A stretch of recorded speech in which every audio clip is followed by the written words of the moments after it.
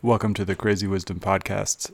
Today's episode is with Daniela Fernandez, who is head of the Sustainable Ocean Alliance in San Francisco. It's part of a special interview series I did at the Tonic conference about ocean technology and how ocean technology can help us solve the situation we have, which is that we are putting a huge amount of stress on the oceans, which are one of our largest creative assets we have as a human species. But because they're part of this collective commons, most of the ocean is under territorial waters that isn't under any control over any centralized government. It's free to for anyone to use. So it's an issue because people use it to excess, and a huge portion of our population is dependent on the ocean for their livelihood.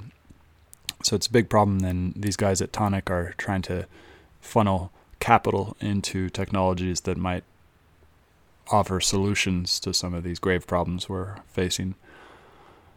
Hope you enjoy this episode. If you do, please let me know. I'm on Twitter at Stuart Alsop III. You can find me there tweeting, and let me know what you think of this episode. Let me know if you have any potential technologies that can help us solve our huge challenges that the oceans are facing today. Have a great day. So welcome to the Crazy Wisdom Podcast. We're here today at Tonic, a ocean conference where we're learning about ocean conservation, and it's interesting for the theme of stress and creativity. We have a large creative asset, which is the ocean, and we're putting quite a bit of stress on it. And so today I've got the founder and CEO of Sustainable Ocean Alliance, Daniela Fernandez. Really excited to have you on. Thanks for having me. I'm excited. For sure, yeah. So stress and creativity, we've got this large asset, and we are causing a lot of stress on it, and it'll eventually start to cause us a lot of stress. What do you think about this? When will this happen? What's the situation as we are right now? Yeah, absolutely. So it's happening now. I think that, for us folks that live in the western part of the world, we see it a lot less. But when you travel to countries like Indonesia and Asia, one specific stressor is plastic, right? Let's start there with plastic pollution. When you look at the figures, by the year 2050, we're going to have more plastic than fish in the ocean by weight. And think about the repercussions there, right? Not only for the animals that are in the water and that have to live with this waste day in and day out, but also on human health. Because as these plastics are floating in the water, they don't decompose. They only become smaller and smaller particles, which then fish ingest because they think it's food. And as a result, humans also are building now a tolerance to plastic, because plastic microfibers and microplastics are building up in our bloodstream as we eat more of this toxic material. So it is actually affecting us right now, and do we know what those effects those microplastics are having in our body? We don't know yet, because we don't know the buildup and what those effects could be. But the problem is that as it builds up more and more, and people that are being exposed to it, the more of a dangerous health concern this will be. Yeah, and we just don't know the downstream effects of that. As in 20, 30 years, we don't know what interactions that's going to cause for human health, basically. Exactly. But when you look at just the food chain supply right now, right? You don't want to eat a fish whose stomach is full of plastic and particles and toxins. You just don't want to do that. Yeah, it's not, yeah. Exactly. And it's also ended up in our water too, correct? Yeah, that's right. One of the filtration systems that we just haven't solved for yet is microplastics. Because in the past, it was not an issue that people knew about. It wasn't an issue that people thought, to retain from our water. So also, when you wash your clothes, something that people also didn't know is that every single time you wash your clothes, microfibers, which is, the little fibers that come from your sweaters, your pants, your t-shirts, go into the ocean and are causing plastic pollution. Interesting. So that's another source I didn't realize. So what are you guys doing in the ocean sustainability or Sustainable Ocean Alliance to help counteract this or get knowledge out there and stuff like that? Yeah. So our mission is to empower young people all over the world to develop ocean solutions, and that can be literally anything from planting coral reefs in your backyard, right, to raising awareness about plastic pollution via art, or to building an ocean technology company. So what I saw when I founded the organization when I was 19 years old was that young people were not being included in the conversation, and the realm of the ocean space was still focused on the negativity and the problem, but there was no one talking about solutions and actionable change. And so when you have a young person who has a passion or an idea, and you don't nourish that, and you don't nurture the fact that they can grow and become an entrepreneur, and become a scientist, and you don't give them the resources, the tools, the mentors to succeed, you simply won't be able to, capture that momentum. And so through the organization, we do just that. We empower young people globally, and we accelerate their ideas and solutions. Interesting. One of my friends in a previous podcast guest talks about how a lot of times overwhelm is the primary reason that we don't take action, because we get really overwhelmed by the scale and the size of the problem, and that stops our creative outlet and stuff like that. You as an entrepreneur starting this organization, you're helping. How do you deal with this overwhelm sensation that most people have? Yeah, I think for me, it was really fear and anger that led me to build this organization, because I was afraid for what our future would look like. And I was also just really upset at the current system, a system in which innovation was not a priority, a system in which young people were not being included in the conversation. And so I was overwhelmed by the problem itself. But I also felt as if I had to create this path of action for me to be able to channel that overwhelmedness into it, right? And I think many people may feel those sensations of overwhelmedness, and they stop short because they've been taught their entire lives that you can point your finger at someone and blame them for the situation. But the mentality that I've adopted, and the mentality that I'm encouraging other people to adopt, is don't point the finger and blame, but rather take ownership of the problem yourself, and realize that you are one of the people that can make a difference and create a solution. And how are you doing that for people? So specifically through two of our programs, we have a leadership program. So we have young people in 165 countries that are on the ground working on these projects, and we help them via access to resources, access to mentors, access to key events such as this one, right, where they can come and learn and speak and present their ideas. And then our other program is our accelerator program, which is an accelerator, typical technology company accelerator, where we bring our entrepreneurs through an 8-week program in San Francisco. And through the program, they learn about how to build your business plan, how to talk to mentors, how to pitch your company, so they could then go off and raise some money. So you got 165 countries. What is the coolest idea, or if you want to shout out to somebody, what is the coolest project that is currently being worked in what country? Yeah, so one of the coolest projects is in Liberia. Our hub there, a group of our young leaders, are redesigning the entire infrastructure of the recycling system in their town. And when you look at the main sources where plastic comes from, it's from Africa and Asia, right? So these rivers that are very small, and we don't see them unless we travel to those parts of the world, are the biggest polluters of plastic. And so if we have, starting local, a small town, redesigning and building this infrastructure of change to get a hold of the plastic problem right there and then, it can then support, the larger problem that exists. So that's one really cool project. And then a really cool company, it's called Safety Net Technologies, and they're also working in the fishery space. So imagine a flashlight. They're attaching this electromechanical device to fishing nets. And apparently they found out that fish see light differently. So depending on the wavelength that you turn the light, they can either attract or deflect the fish from coming to the net. Very interesting. They decrease the catch of the wrong fish by 90%, which is unbelievable. Wow. And what's that called again? Safety Net Technologies. Safety Net Technologies. That's really cool. And where's that from? They're from London. Oh, okay. Interesting. And so how did you build this organization? You just a lot of traveling over the place, or are you doing a lot of Skype calls or Zoom calls or anything like that? Or definitely a lot of travel. I speak globally at this point. I've been on some great stages in the UN, the World Economic Forum, you name it. But also just building the community of partners and mentors and supporters who believe in the issue, and who also believe that helping young people reach their full potential is a part of a solution. And what has been your biggest stress in creating that?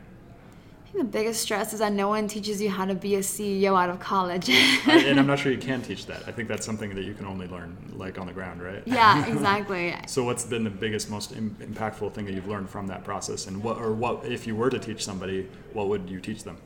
Yeah, I would teach them about the importance of having self-awareness and knowing who you are as an individual and understanding what you're willing to sacrifice. Because many times I feel like a lot of people, at least nowadays, find entrepreneurship as this glamorous thing that, you can do in your life, and it is. But on the other hand, it's also, long hours, it's tough, it's a stressor on your body, on your mind, on your well-being, and your social life, because your company and your organization is everything, right? You wake up thinking about it, you go to bed thinking about it. It's not a 9-to-5 job, but rather it's something that you just have to grow accustomed to working on, and you have to know yourself to know how much you're willing to do for it. Yeah, something that I found really helpful is just, this is going to get interesting if I can explain this, talking about self-awareness. We have this idea that who we are comes down to our frontal cortex and our personality and stuff like that, but that's just an aspect of who we are. We also, these individuals with a lot of unconscious things that are going on, and so a lot of times finding out that thing that really drives us is more about uncovering a lot of things, and so like getting through what a lot of the frontal cortex is telling us we should be doing, but usually those are just post-rationalizations of usually the frontal cortex is just making up an excuse for why we behaved, when the actual root of the behavior is something much deeper and complex and stuff like that. And so for me, that's been really helpful in order to find out the things that I really, really kind of drive me, and those things I just have to watch myself doing, because it's not like I'm telling myself that I have to do these things. Like, how do you view that kind of like paying attention to intuition versus establishing what you're going to do, or coming up with a plan or something like that? Do you know what I'm talking about? Yeah, I think I've always followed my gut, and it's always led me in the right direction. And I feel like I first follow my gut and then make the plan to go along with it. Because then if you make the plan first and you just feel it inside of you that it's not the right step, I just can't move forward with that. And understanding also some of the key questions that I ask myself before, making big decisions. And one of them is, am I doing this for myself, right, or for other people? How will this affect me in the next year, right? Something short term, so that you really see the impact that this decision can have in your life. Interesting. And why are you creating this organization? What is the main driver for you? The main driver is wanting to help protect our planet. And we don't have a lot of time left. We have barely 10 years before the change is irreversible. And I feel responsible, and I feel as if the work that I'm doing can not only inspire others to get involved, but also can empower and bring them up, right? I didn't have resources or mentorship or a system where I could just turn to and say, Daniela, here is a packet of how to build your organization. I had to do that by myself. And so if I can provide that support system and platform for others now and help them accelerate their ideas so they can change things today, not in 10 and 15 years, I think that's where I see change happening. How do you deal with the fact that we make these changes, but we don't know the repercussions of what we're doing? How do you work with that? Because it's essentially it's a human thing that we make a lot of changes, but then we don't know the downstream effects of our changes.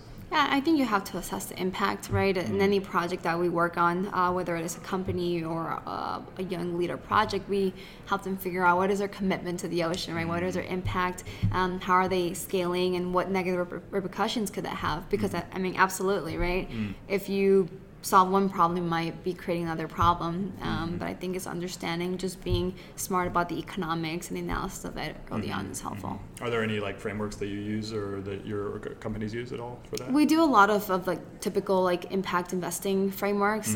We also look at the United Nations Development Goals as a framework of what impact means and what the biggest challenges are in the ocean space. Interesting. What does impact mean? So for example, you can look at marine protected areas, right? How much of the marine protected area needs to be protected, and how does a company support that idea, right? Or if we're looking at a fishing company, they might be depleted fishing stocks, right? In what ways is this company supporting either creating new jobs or making seafood more sustainable? So we're truly aligning ourselves with the impact metrics that already exist. And that seems like a really interesting point, because you've got impact for the environment, and then you've got impact for jobs and human relationships. And this gets into the kind of like social dynamics of human beings and the human created world that we have, and then the natural world that we have, which has its own set of principles. But we're part of that world. How do you balance that between impact for jobs and impact for environmental sustainability? Yeah, I think they go hand in hand. When you look at the environment, anything that you're doing good for the environment, you're also helping people live a better lifestyle.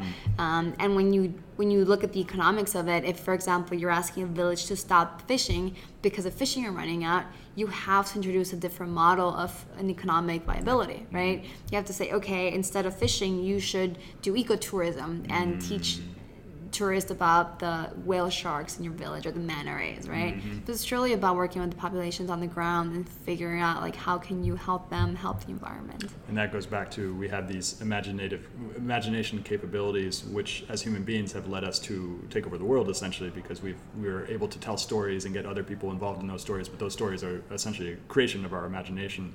And yet this is the thing that comes back to me as I'm listening to these conversations, is that is both our advantage and our disadvantage, because we create these problems, and now it's up to us to essentially go into our imaginations and come up with creative solutions that we can somehow tie to reality, and then get people involved, just like you said, getting incentive structures, having people buy into a story that ends up getting them jobs and also helping the environment.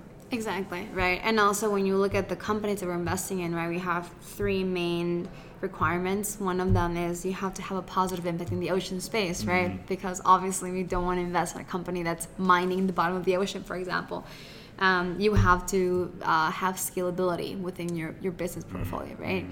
It's good if you solve an issue in let's say, in your local village, right, in Mexico, but how can you take the technology and apply it to Southeast Asia, right, or Africa, or North America? And the third component is it profitable, right? Because unless we make the solutions profitable, they're not going to scale, and they're not going to receive the capital needed for them to be able to change an entire market. That's very cool. So you got profitability, scalability, and positive impact. And that's really cool. What are you most excited about? Just a couple minutes left. What are you most excited about over the next three to 6 months for your company, or for some of the companies that you're involved with? Yeah, we just announced our new cohort. So we tripled in size. Wow. We went from 5 companies to 15 in just 1 year, Cool. which is really exciting. And at Davos, we announced that we're going to accelerate 100 ocean tech companies in the next 3 years. Cool. I think it's a very ambitious goal, but I also feel like we need to make these ambitious subordinate goals in our lifetime if we're going to achieve them. So I'm just excited to meet the companies. I'm excited to encourage other young people, and hopefully someone listening, wants to be an ocean entrepreneur and, can contact us and can get involved. Because if you don't show someone and expose them to what a possibility could be, they don't know that that's a reality they can live in. Yeah, absolutely. Which is a huge part of like coaching and helping people is just giving them options, because as human individuals, we oftentimes get stuck in ruts and we don't really know how to get out of them on our own. And so somebody else can come and reflect a new option, a new opportunity, and that's like a huge. It opens up a new pathway not only for ourselves but our everyone that we. All our descendants as well. Essentially, they all get affected by this change, and everybody that they come into contact with. So it's really like when you make a positive impact on somebody's life, it not only extends in that moment, but it also extends throughout time, throughout history, basically. So, that's right. Yeah. Really, thank you very much for coming on the show. And how can people find out more about you, find out more about your organization? Yeah, you can go and estoalliance.org. You can also find me. I'm most active on Instagram. Cool. So DV Fernandez. Cool. And yeah, anything else you want to share, or anything you're really excited about? Or we're definitely looking for ocean leaders. So if you know or you are an ocean leader yourself or want to become one, definitely sign up. If you have an ocean tech company, sign up. We're also looking for mentors to help our entrepreneurs. So we're looking for scientists, business people, CEOs, anyone who wants to provide support and time. That would be helpful. Very cool. Thank you so much. Thank you. Appreciate it.